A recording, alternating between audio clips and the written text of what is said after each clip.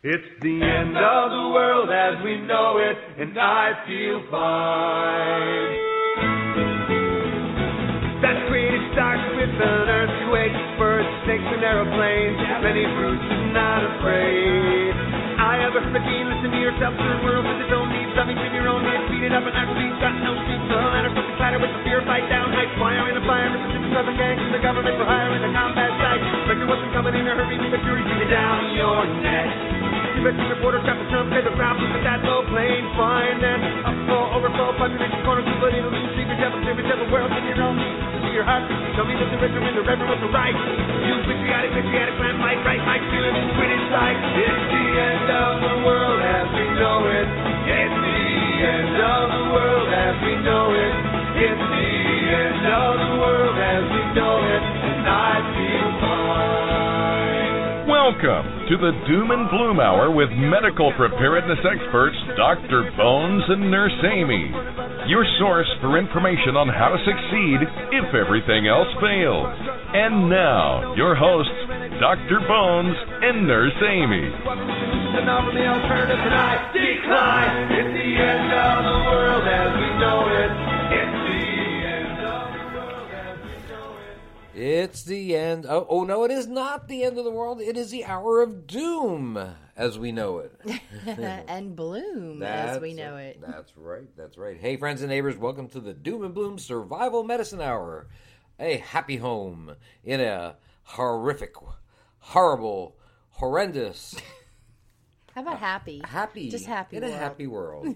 I'm Joe Alton, MD, also known as Dr. Bones of doomandbloom.net, where you'll find 850 posts, videos, and podcasts on medical preparedness for any disaster. And I'm Amy Alton. I'm an advanced registered nurse practitioner and a certified nurse midwife. And clearly the hostess with the mostest.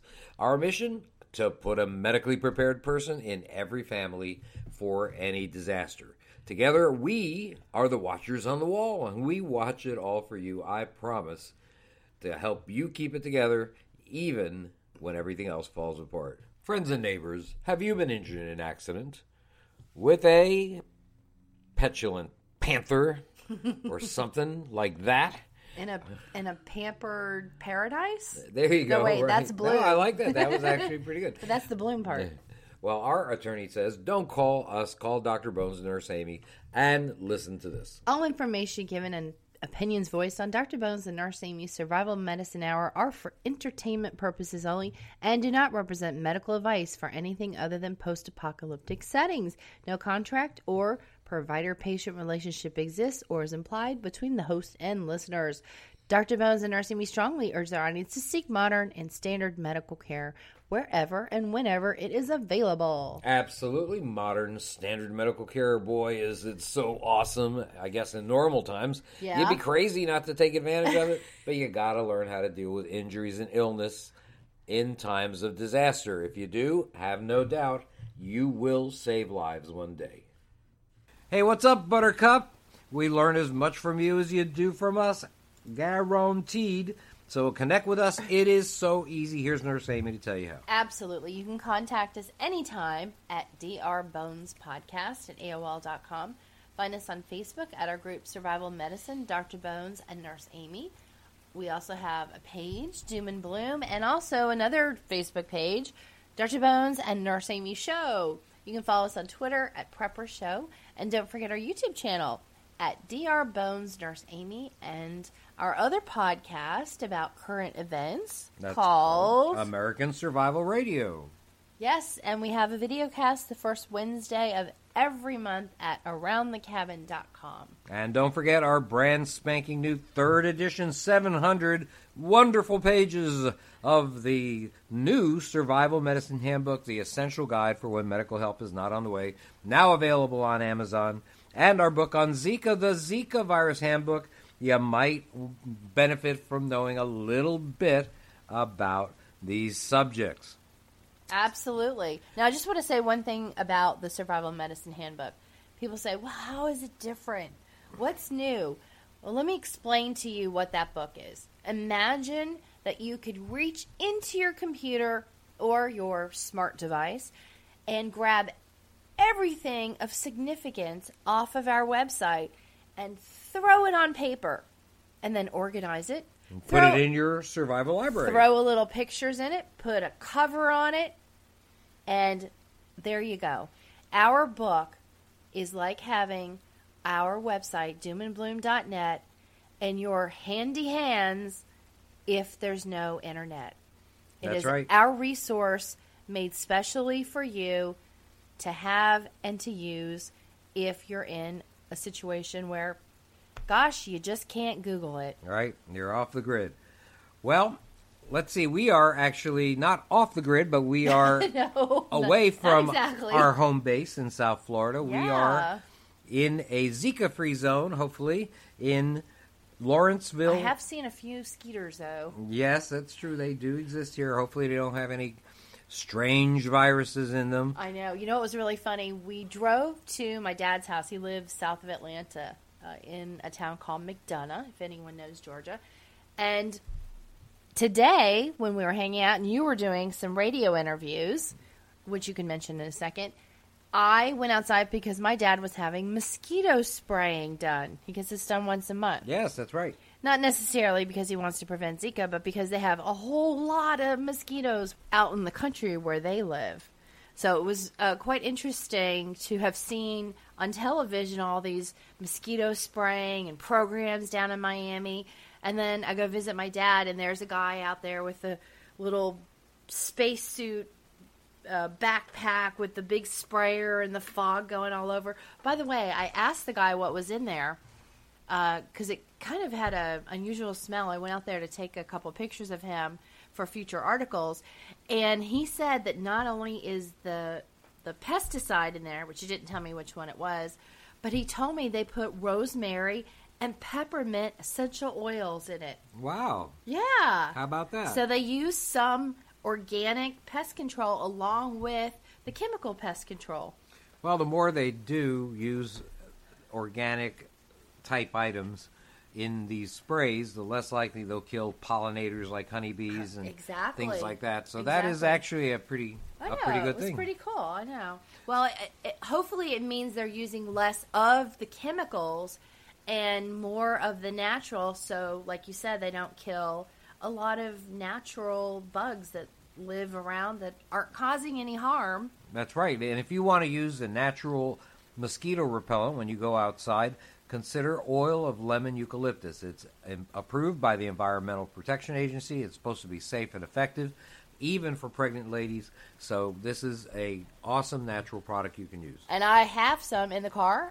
Not only that, but I blended it with witch hazel. So it makes a light spray that absorbs nicely. And I added some citronella and some lemongrass. So that's why our natural insecticide or repellent, I should say, insect repellent smells so wonderful. Maybe that's a great new product, Nurse Amy's magical natural mosquito repellent. There you go. Well, that is awesome. Well, anyhow, we are up here in Lawrenceville, Georgia for an RK Prepper show. The guys that handle it, Randy Curley is one of the owners of it. He's a great guy. He always makes us feel comfortable wherever we go, and you guys do too out there. I have to say, we always get warm welcome. Nice. Yes, warm welcome. From the vendors, the exhibitors, to the people who come to visit. It's just wonderful to get out and meet people. This is why we love it. It was a long drive, folks. We hit some traffic coming from South Florida to Atlanta. That was a drag, That was a drag. I-75 is always having some sort of construction south of Atlanta, but it's worth it. We enjoy it. When we went over South Carolina, we ran into some traffic. But, you know, what are you going to do? That's the life. I'm just glad I'm not a trucker. I give kudos and respect to truckers. Yeah, they deal with on a daily basis. Oh, my goodness. It's almost like life. I mean, it really is a life and death job. You have to be so careful, so conscious of everyone around you, because there's a lot of people not paying attention. I'm really getting tired of seeing people texting while they're driving, and they're swerving all over the place, and it's scary. Well, I'll tell you, if you have food on the table, thank the truckers. Yes, that's true. True. Absolutely true. Well, we're going to also be in other places after this weekend. If you're in Lawrenceville or near or north of Atlanta, feel free to come by and say hi at the Arcade Prepper Show. Yes, but we will also be... Well, I want to mention what this weekend is so What? people know the date if they hear this in the future. It's August 27th and 28th, 2016. And yes, next show is September 7th and 8th, 2016 in Lakeland, Florida. That is the Self-Reliance Expo. We'll be doing our suture class on Friday, September 7th for that one. Yep, that's a great skill to learn. And also we talk about all sorts of situations where you may not want to do that, but may want to take care of a wound that's open and deal with it in other ways so that it heals from the inside out. So it's not just a how to flick your wrist to throw a stitch class. Absolutely. The following weekend, we will be in St. Louis, Missouri, right? Yeah, Missouri, and that's going to be a gateway expo. And our final show for the fall, at least, will be October 15th and 16th. I think it's either 14th and 15th or 15th and 16th, Saturday and Sunday. And we'll do a suture class on Sunday morning, and that is going to be in Cincinnati. Cincinnati, it's Ohio. It's called the Cincy Expo. That's right. So that's so now you know where Fun we're going to be. And we're driving to that one, too. We're driving, man. We are being driven crazy is what we're being driven. A lot of mileage on our truck, honey. That's right. You know, I wanted to talk a little bit about survival medicine in general. You know, that's something we really haven't done on the show in a long time. Usually we talk about a particular disaster. Right. We're going to be talking about earthquakes just a little bit later. And maybe a particular medical problem that you might encounter in a long-term collapse. Mm-hmm. But really we should talk about the actual topic of survival medicine. What is really survival medicine? You know, most medical guides that you see that are outdoor guides or wilderness guides or tactical guides, they're intended to help you manage emergencies in, let's say, austere scenarios or tactical scenarios. An austere scenario is one where modern help is unavailable due to its remoteness. It could also pertain to the aftermath of a disaster, any situation really where you're off the grid for a period of time. And certainly modern medical care isn't readily available on, say, an ocean voyage, a wilderness hike, things like that. And you could even say the same of trips to urban areas in some underdeveloped countries. Now, there are medical strategies for these mostly short-term scenarios. Yeah, they're widely published, they're reasonable, they're effective, and they're excellent books that tell you all about that. And there's actually an entire medical education system that exists to deal with limited wilderness, disaster, even battlefield situations, and it's served by a big industry of supplies and equipment. You could expect that eventually the rescue helicopter will be on the way, and in normal times, of course, you're right. Let's consider what your goals are, though, when an emergency occurs. Now, what are the primary objectives of emergency medicine, even wilderness medicine, even disaster medicine? They are to evaluate any ill or injured individuals, to stabilize their condition, and then to transport them to the nearest modern medical facility. Okay, now this series of steps makes perfect sense, right? You're not a doctor, after all. Somewhere there are facilities that have a lot more technology than you have in your backpack. Your priority is to get patients out of immediate danger, then ship them off to others that have the skills to treat them, right? I mean, all of this makes a lot of sense. Now, this not only benefits the person that's been injured or a person that's sick, but allows you to continue on your wilderness adventure. Now, transporting the injured person, I'll admit, may be difficult to do, sometimes very difficult, but you do still have the luxury of being able to eventually pass the buck to those people who have more knowledge, more technology, and certainly more supplies. Now, this is a reasonable strategy. Of course it is. One day, though, there might come a time when a pandemic, civil unrest, a terrorist attack might precipitate a situation where the miracle of modern medicine might be unavailable. Indeed, not just unavailable, but maybe a circumstance can occur that's so extreme that the potential for access to modern facilities plain old doesn't exist, no longer exists. And we've called this in the past a collapse. In a collapse, you're going to have more risk for illness and injury than on a hike in the woods, sure enough, right? yet little or no hope of obtaining more advanced care than you yourself can provide. It's not a matter of a few days without modern technology, such as after a hurricane or tornado perhaps. Help is just not coming, period. Therefore, where the buck stops for the foreseeable future is you. Now, few are prepared to deal with the harsh realities that go along with this. And to go further, very few people are willing to even entertain the possibility that such an occurrence is possible, not to mention the tremendous burden that's going to be placed upon them if such a thing does happen. And even for those people that are willing, there are few, if any, books that provide any strategies for this drastic turn of events. Yet there are many man-made and natural disasters, and the likelihood of your exposure, your family's exposure, some loved one's exposure at some point may not be as small as you think. It stands to reason, therefore, that it might be a good idea to obtain some medical knowledge and supplies, and perhaps get into a mindset like the lovely Nurse Amy and I are in, which is that medications and modern technology may just not be available, and you may have to have a plan B, right? Absolutely. Now, there are a lot of great handbooks, medical handbooks, some quite good on wilderness or third world medicine, even like Where There Is No Doctor, an awesome book. But they often end a section with, go to the hospital immediately. Right. And seek medical attention, and get to the hospital, and go see a doctor. Unfortunately, there are just going to be situations, and there are situations that happen today that's not an option. And it might not even be that some horrible thing has happened. What might have occurred when you have an injury is that you don't have an ability to contact the outside world.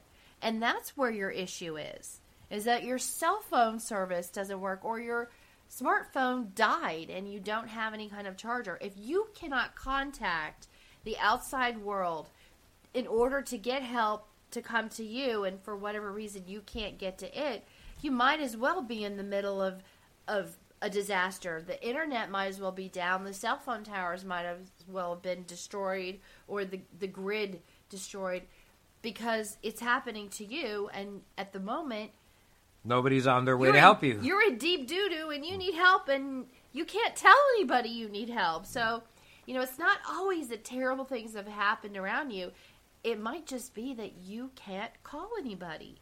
That's true. And that is one reason why preppers and people who think about planning for these kind of situations always have plan B, plan C, plan D. So they have two-way radios, they have CBs, they think about getting their ham radio license like we did, and having those options. But, sometimes you're just out for a hike or a day trip, and you don't know that there's bad cell phone service, and somebody breaks their leg. And you didn't think to bring a CB or a satellite phone or some other alternative method of communication, because you were just going to be gone for a short time. It might be very difficult to transport somebody who's injured out of the middle of a vast wasteland somewhere. Drag, let's say you got a broken leg. Am I going to drag you off of a mountain? Well, I hope so. Well, she laughed. You heard that. You know what? I would do my best. First, I would stabilize you and give you some traction, MacGyver a splint, and then I would figure out some way to get you out of there, babe. See that? So the bottom line is, yes, go to the hospital immediately if a hospital exists. Yes. It's an excellent advice for modern times, but not very helpful for an uncertain future when hospitals might one day be all out of commission. Those things can happen. We only have to look back at Hurricane Katrina in 2005 to know. You're so right. Everyone saw that on television. You saw the people standing on their roofs. They were in their houses. They were surrounded by water. The cell phones were down. The towers were down. There was no electricity. And they couldn't get help. What was the end result of this? The end result was that the majority of the citizens of New Orleans became involuntarily and temporarily their own medical care providers in the aftermath of the storm. That's true. If they didn't have any supplies, if they didn't have any medicines, if they didn't have any first aid equipment, well, they became pretty bad medical care providers. Right. But if they were prepared, they actually were able to function. You have to realize that in these kinds of disasters where there are a lot of casualties, medical assistance teams, they're going to be overwhelmed. There's nobody coming to the aid of one injured or ill individual when thousands need help simultaneously. That's something that is a truth, a hard reality people really don't think about. I know. Each household becomes, therefore, I say, the end of the line when it comes to its own well-being in these situations. Right. So there's got to be a plan B. You have to adjust things so that you have a chance to stay healthy and keep your family healthy in case of a disaster. There was floods in Louisiana. There were wildfires in California. Recently, there was an earthquake in Italy, terrible earthquake in Italy.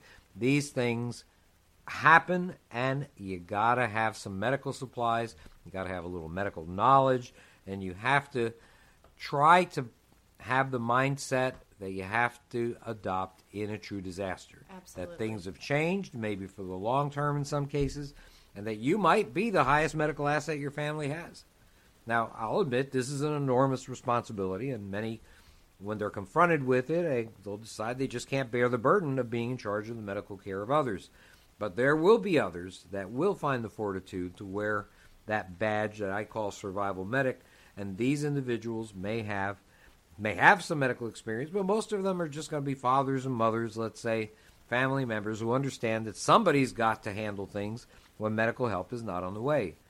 Now, if this reality first becomes apparent when somebody's deathly ill in a disaster, that's pretty bad, because the likelihood you're going to have the training and supplies needed to be an effective medical caregiver are going to be pretty close to zero. That's Right. a sure way to make certain that when everything else fails, that you are going to fail too.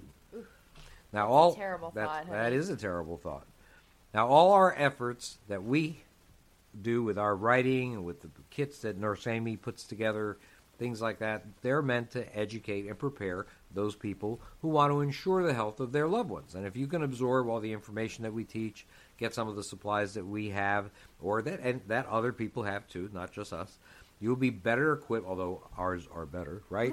Would you say that? Well, they are custom designed and hand-packed in waterproof bags. By a beautiful woman. Yes, that's right. Quality items, name brand, no knockoffs. I don't get anything from eBay. Sorry, eBay, but you got a lot of people who sell fake stuff. In any case, she's as you can see, she feels very strongly about it, and I tell you that really compare with anybody else's kits other than Nurse Amy's, and you will find that hers are indeed the best. But the bottom line is, if you can absorb information, if you can accumulate medical supplies, you're going to be equipped to handle maybe 90% of the emergencies that you'll see if the power goes down. And as well, you'll have a more realistic view as to what medical issues are survivable without modern care. These realities sometimes place you, I'll admit, between a rock and a hard place. Oh, sure. Over time, you're going to have to make difficult decisions. That's part of the deal. But we hope to give you the tools to arrive at choices that are going to help you successfully treat injuries and disease. Now, all the information that we have in our books and our website, all this stuff is meant for use in a situation where modern medicine no longer exists. If your leg's broken in 5 places, it stands to reason that you'll do better in an That sounds terrible. Ouch. All I can think of is the pain that must cause. But if it happens, I admit, you'll do better in an orthopedic hospital ward than with a splint made out of 2 sticks and Right. strips of your T-shirt. Absolutely. Now, the strategies that we discuss, therefore, are not the most effective means, we'll admit again, of taking care of certain medical problems. Some of them, heck, they're straight out of the last century. So we have actually a collection of books that we use to see what they did back then. Exactly, pre-modern medicine. Right. And so we adhere to the philosophy that something's better than nothing, and in a catastrophe, that something might just get you through the storm. That's right. Theodore Roosevelt once said, you got to do what you can with what you have where you are. And hopefully society's never going to be poised on the brink of collapse. I mean, that's the last thing that we want. Please, please, please. Right. The stuff we teach is a weapon against, not an argument for, the end of the world. Okay, even if we never encounter a long-term survival scenario, however, this stuff that we teach, the things that we talk about, is still going to have its uses. You're going to encounter natural catastrophes. Hurricane Katrina things like that will always rear their ugly heads. Earthquakes, wildfires, floods, this, that, the other thing. I mean, these events are inevitable at one point or another, and you have to realize that medical personnel are unlikely to be readily available to help you if they have to deal with a bunch of different casualties, maybe heading in the other direction, as a matter of fact. Now, even a few days without access to health care might be fatal in an emergency. That's why you need to know what to do to deal with a lot of medical emergencies, and you need to have some supplies. You're going to gain some precious time for an injured loved one, maybe aid in their recovery. So these are things that are important to realize. Now, I'm not trying to turn you into doctors. You have to realize that in most places, the practice of medicine or dentistry without a license, it's against the law. And none of the skills that you learn or the information that you absorb is going to protect you from liability if you implement them. Good point, honey. Where there's a functioning government and legal system. That is a good point. That's right. Don't go suturing anybody unless you have the license in the state to do that. And very few people do have that type of license. Or it's clear that there's not going to be medical help for the foreseeable future. That is something that's important. Yeah. So if you want to become a healthcare provider in a pre-collapse society, then consider getting formal medical education. It'll take time, it'll take energy, it'll take a lot of dedication, but it can be done. People do it all the time. You won't be a physician after listening to this podcast, certainly, but you might actually know a little something more than you did before you listened to the podcast. And in general, if you think about survival medicine and you try to absorb some of the stuff that we talk about, you learn to think about what to do, and you become the end of the line in terms of your family's well-being. I mean, you'll consider things like preventative medicine. You'll consider sanitation, how to prevent infectious disease from running rampant among your people. You'll have looked at your environment, maybe seen what plants might have medicinal value that are in your area.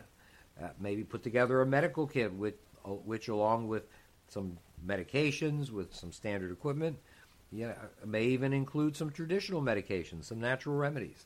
And you might even have thought about how to improvise if you're in an austere setting.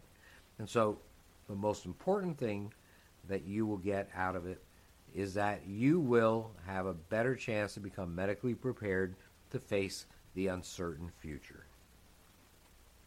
And we're going to take a very short break. We'll be back. You're listening to the Survival Medicine Hour with Dr. Bones and Nurse Amy. Thanks for staying with us. We'll be right back.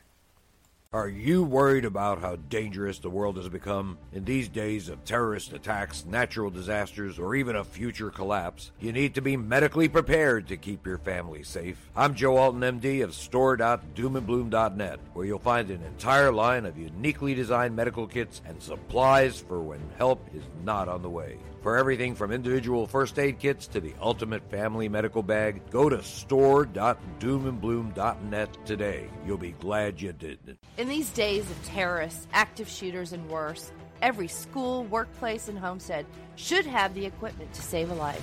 The First Aid Bleeding Control Module is meant to provide the items you need to stop hemorrhage. It's compact, lightweight, and has easy-to-read waterproof instructions. If every teacher's desk, worker station, and car or truck had one, have no doubt it would save lives. Available at store.doomandbloom.net. That's store.doomandbloom.net.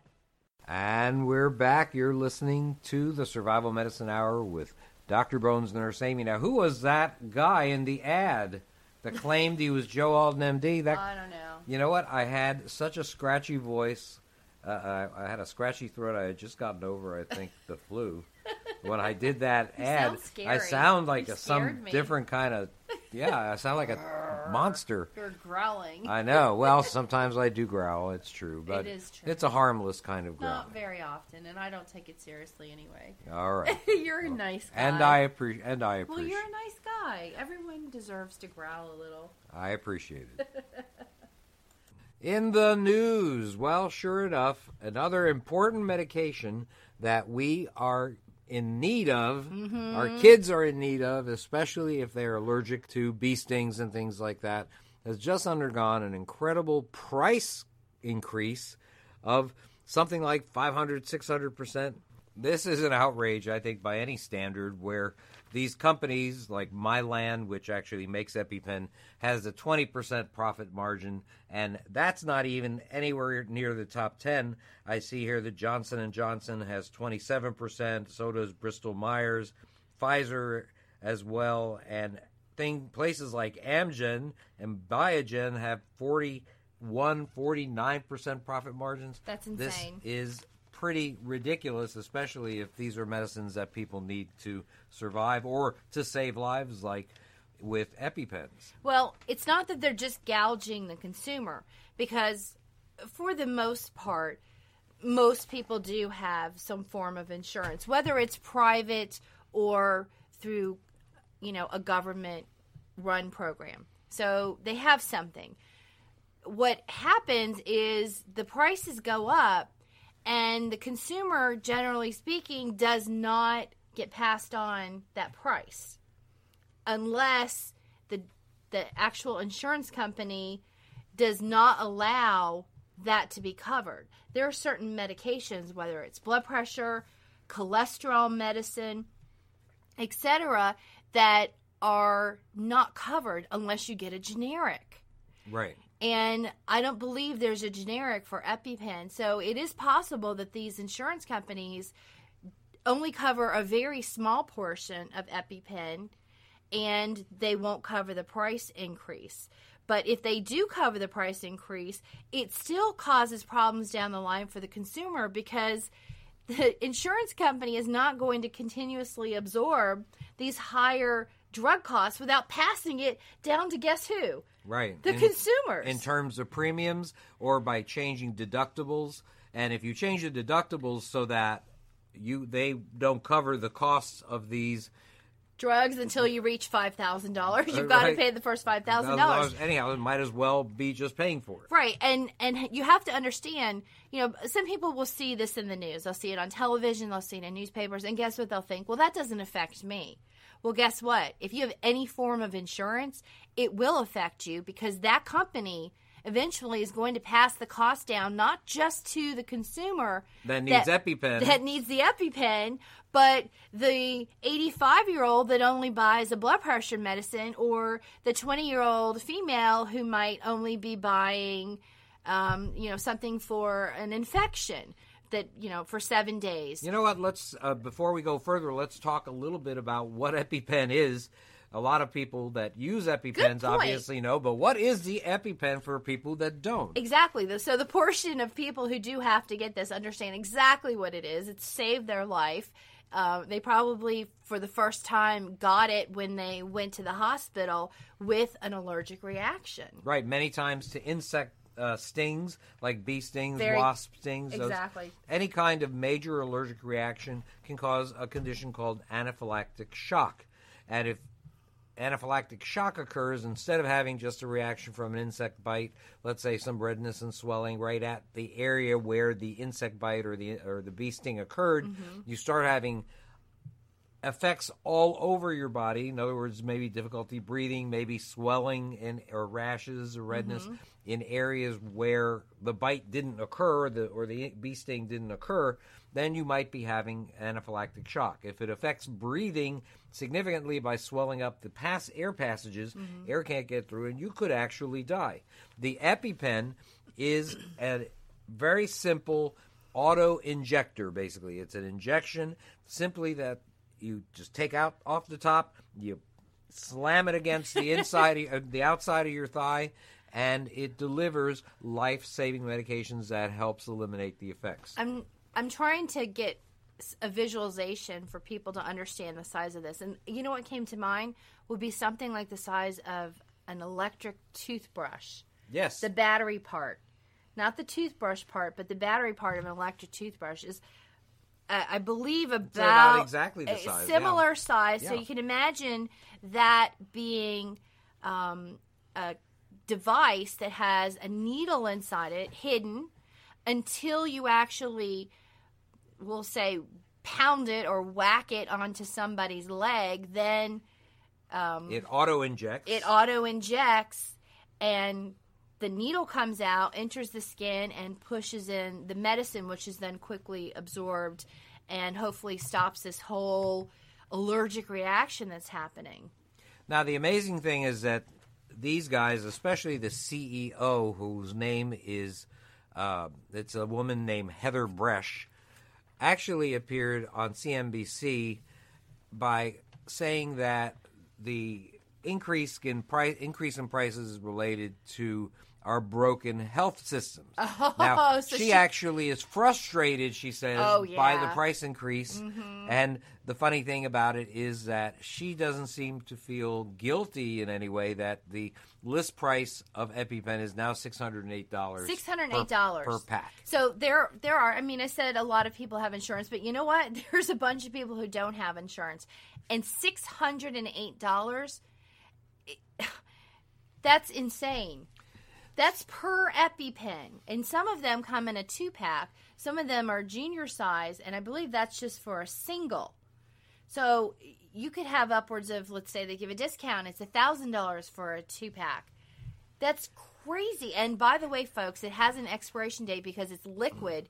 It's not like you can buy this and let it sit on the shelf for 5 or 6 or 10 years. I mean, you get a few months. That's it. And then you've got to buy a new one because this medicine may not be 100% effective on the date of its expiration. You have got to replace it because this is life or death. This is not, I want to lower my cholesterol. If you miss a cholesterol pill one day, you're not going to die. Okay? But if you don't put that Epi-Pen in with it effective, it is expired and is ineffective or less effective, someone could die. Absolutely. You are playing with people's lives here. And a lot of them are children that have this. I mean, this is serious. Well, what happened previously is that there was a guy who had a chemotherapy drug that he increased the price by 750%. I remember him. And he wound up getting investigated. I think he's on trial for something, not even related. No, he did something like a Ponzi scam. So something pretty incredible. So don't think that the people that are in charge of our pharmaceutical companies always have our best interest in that's right. their mind. No, I don't believe that. Right. I don't think they're evil people, but I think sometimes money just gets the best. Right. Of some folks. The profit margin is the bottom line for them, and the truth of the matter is it can't be the bottom line. It's got to be people's health. Exactly. And that is one thing that is so important. We have to pay attention to this at any time that people try to pass off these incredible price increases for life-giving drugs. We have to fight it. We cannot give up.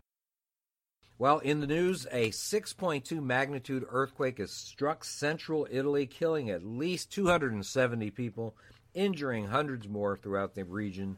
More than 1,000 aftershocks have been recorded by seismologists since the major quake hit on August 23rd, 2016 at 3:30 in the morning. Because it occurred while everybody was in bed, it really increased the numbers of fatalities that occurred. It is a terrible, terrible disaster. Besides the human tragedy, numerous historic sites like 14th century churches and things like that have become piles of rubble, really devastating. The area is part of the Apennine mountain range that forms the central sort of spine, I guess, of Italy. This area is no stranger to seismic activity. There were deadly quakes in 2009, 2012. It goes all the way back hundreds of years. There were thousands killed in one particular quake right in this area in the early 1700s. So it is a major area of unstable earth, and boy, it is a dangerous place to be. I thought that being near Mount Vesuvius down near Naples would be dangerous, but I didn't realize how bad this could be. This is only 65 miles away from Rome, the capital of Italy. The United States, especially but not exclusively the West Coast, is also susceptible to natural disasters like earthquakes. The West Coast, some areas of the Midwest also, are located over what we call fault lines. A fault is a fracture in a volume of base rock, and movement of the earth releases an incredible amount of energy, which then causes surface disruptions, and this movement is sometimes called a seismic wave. The strength of an earthquake has been historically measured through something called the Richter scale.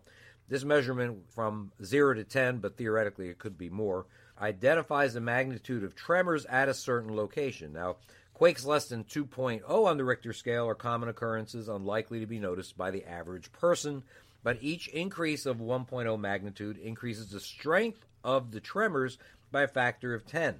The highest intensity earthquake recorded this way was the Great Chilean earthquake of 1960, which was 9.5 on the Richter scale. Though most people are aware of the Richter scale, you may not be aware that there is a newer measurement that they're using called the moment magnitude scale, thought to be much more accurate for higher intensity quakes. The moment magnitude scale calculates each point of magnitude as releasing, instead of 10 times more energy, more than 30 times the energy of the previous one, considered much more accurate. That's what they're using in a lot of them now. The Italy earthquake occurred in the middle of a landmass, but if the fault lines had shifted offshore, certain large waves called tsunamis could be generated, and that happened in Fukushima in 2011. You might remember an earthquake of 8.9 magnitude spawned a huge tsunami, which caused major damage, loss of thousands of lives, and meltdowns in local nuclear reactors. I think maybe the most dangerous part of an earthquake is its unpredictability. Right now, the state of Florida, where we're from, is under some kind of tropical depression watch or tropical storm watch. They think that there's going to be a storm that passes through here in the next few days. But we have all of this warning to get ready for it. If I have potted plants outside, I can move them inside, or I can move them against the wall, move patio furniture around. I can do all this stuff that will allow me to deal with the issues relating to the storm. But not so with earthquakes. Researchers are working to find ways to determine when a quake will hit. But regardless, right now, you usually have little or no warning. So that's what makes having a plan before an earthquake to be a major factor in whether you're going to actually survive the earthquake. Now, this plan of action, you got to share it with every family member, oldsters, children, everybody, even people that don't live with you necessarily. You got to remember that unless the earthquake happens in the dead of night like it did in Italy, it's unlikely that you're all going to be in the same house together. You might be at work, your kids at school, wife doing something else, or your husband doing something else. Making everybody aware of what to do if something like this happens will give you the best chance of gathering your family together and surviving the quake. Now, to be prepared, you need a few supplies, and you certainly want to know what you should have. Well, you need to have non-perishable food. You need to have power bars. You need to have cans of food, perhaps. MREs, which are the type of food that the military uses. You just add water and you have a meal there. Hot water. You need, by the way, you need bottled water. You need an alternative shelter. You might want to have a tent, because if you are in an earthquake, your house may no longer be as stable as it should be to be safe. You're going to want to have some medical supplies, a good medical kit. There are going to be a lot of people that are going to be injured in an earthquake due to trauma from falling debris, things like that. Of course, you're going to be outside because you're not going to want to be in buildings that are quaking, and so make sure you have clothing appropriate for the weather in your backpack that I think that you should have prepared beforehand. For the house, you want to have fire extinguishers. That's very important. You want to have your cell phone. You need to have some money, cash money, because you cannot count on credit or debit cards if the power is down, and the power very likely will be down. You should also have the materials necessary, maybe an adjustable wrench to turn off the gas or water if things like this happen, because a gas leak can certainly lead to an explosion in a house after an earthquake. That's important. And also, of course, in addition to paper money, you need papers that are important to you, copies of important documents like passports, insurance policies, deeds to your house. These things might be a good idea to have readily available, if not the originals, at least the copies. Now, in areas at risk for earthquakes, the school system and municipal authorities usually have formulated some kind of disaster plan. They might even have designated a quake-proof shelter. If possible, this may be the best way to go if you can get there. Make certain to inquire about your town's precautions in case of a seismic event. If you live in an area on the Pacific Rim, the west coast of the country, part of what they call the Pacific Rim of Fire, an area of volcanic activity and earthquakes and all sorts of stuff like that, then I'll bet that your municipality has formulated some plan of action, has a place that they want you to go, possibly has supplies available for when such a thing happens.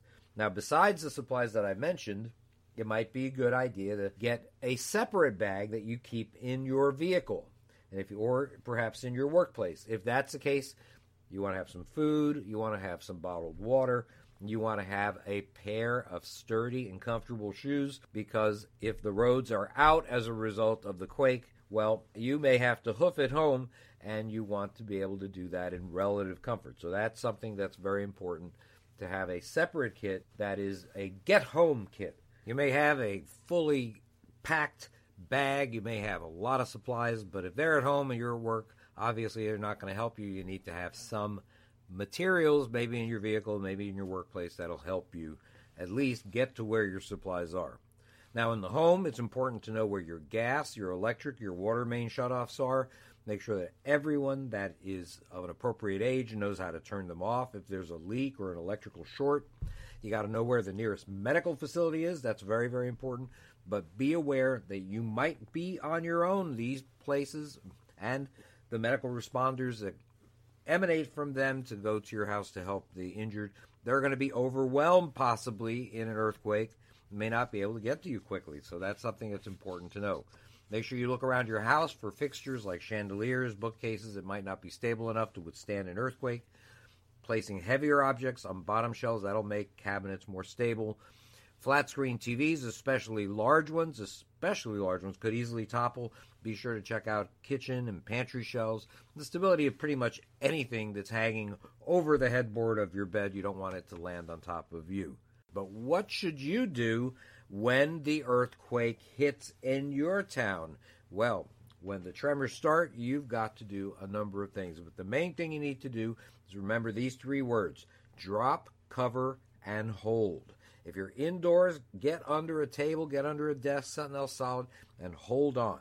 That's what they call drop, cover, and hold. If you drop to your knees, that's a good idea because it will prevent you from falling due to the shaking and possibly bopping your head on the floor or bopping your head on a nearby piece of furniture. Now, covering yourself, that's important because there are going to be falling objects all over the place during an earthquake, and you want to protect yourself. A sturdy table, that would be an awesome idea, I think, if you could get under one. You also need to hold on tight. Everything is shaking, and what you happen to be under may not stay under you as it moves around. So you got to hold on tight to it to make sure that it is protecting you. Drop, cover, and hold. Of course, there may not always be something to be able to hide under, and if there is no cover available, then stand against the corner of an inside wall. Now, when the building is shaking, you probably shouldn't try to run out, especially if you're on an upper floor. You could fall downstairs, you can get hit by falling debris. Don't try to use the elevators. You definitely need to stay clear of those, as well as windows, any shelving, warehouse areas, kitchen areas, things like that. Now, it's often taught that you should stand in the doorway because of the frame's sturdiness. It turns out, however, that in modern homes, that doorways aren't always much more solid than other parts of the structure. And even if they were sturdy, you could still get hit by falling objects. So in and of themselves, doorways are not probably the way to go. Now, once the initial tremors are over, go outside. Once there, stay as far out in the open as you possibly can, away from power lines, chimneys, anything else, walls that could fall on top of you. Now, you could possibly be in your automobile when the earthquake hits. That's certainly a possibility. Get out of traffic as quickly as possible because other drivers are going to panic. They're going to be less level-headed than you. They're going to crash right into you. Don't stop your car under bridges. Don't stop your car, however, under bridges, trees, overpasses, power lines, light posts. They're going to topple in a major quake, and you're going to be in big trouble if you are under them. Stay in your vehicle while the tremors are active. That's also something important. At least you have some cover there. Now, after the earthquake, even after the tremors stop, there still are dangers. You have to remember that you have to be concerned about gas leaks. Make sure you don't use your camp stoves or lighters or even matches until you're sure that all is clear. Gas generators, things like that. Even a match could ignite a spark that could lead to an explosion. Now, if you've turned the gas off, you might consider letting the utility company turn it back on just to be on the safe side. It's important to know that you shouldn't count on telephone service after a natural disaster. Telephone companies only have enough lines to deal with about 20% of the total call volume at any one time. Most likely all lines are going to be occupied. Everybody wants to know if their relatives are okay or friends are okay. So it's important to know that you're not probably going to have phone service, although you could have text service. If you have a phone that allows you to text, you'll probably have a better chance of communicating by texting than by voice due to the wavelength that they use. So that's something important.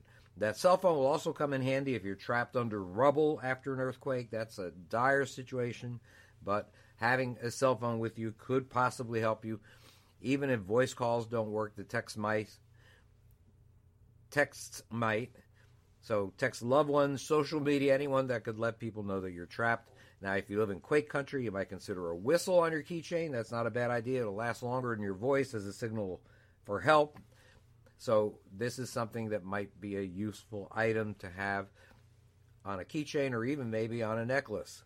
Now, with any luck, over the course of time, rescuers will find you. So don't give up. You can live several days without water and much longer without food. So hopefully you'll never be in the middle of an earthquake, but if you are, now you know what to do. Well, that's all that we have for this week. Coming to you from the beautiful state of Georgia, the great state of Georgia. We hope that you enjoyed our show, and we will be back home next week for another episode of the Survival Medicine Hour. Don't forget our website, doomandbloom.net. Check it out. Look at our YouTube video channel, Dr. Bones Nurse Amy. That's Dr. Bones Nurse Amy. And hey, do an old man a favor. Make an old man very happy by following us at Prepper Show on Twitter. Thanks a lot.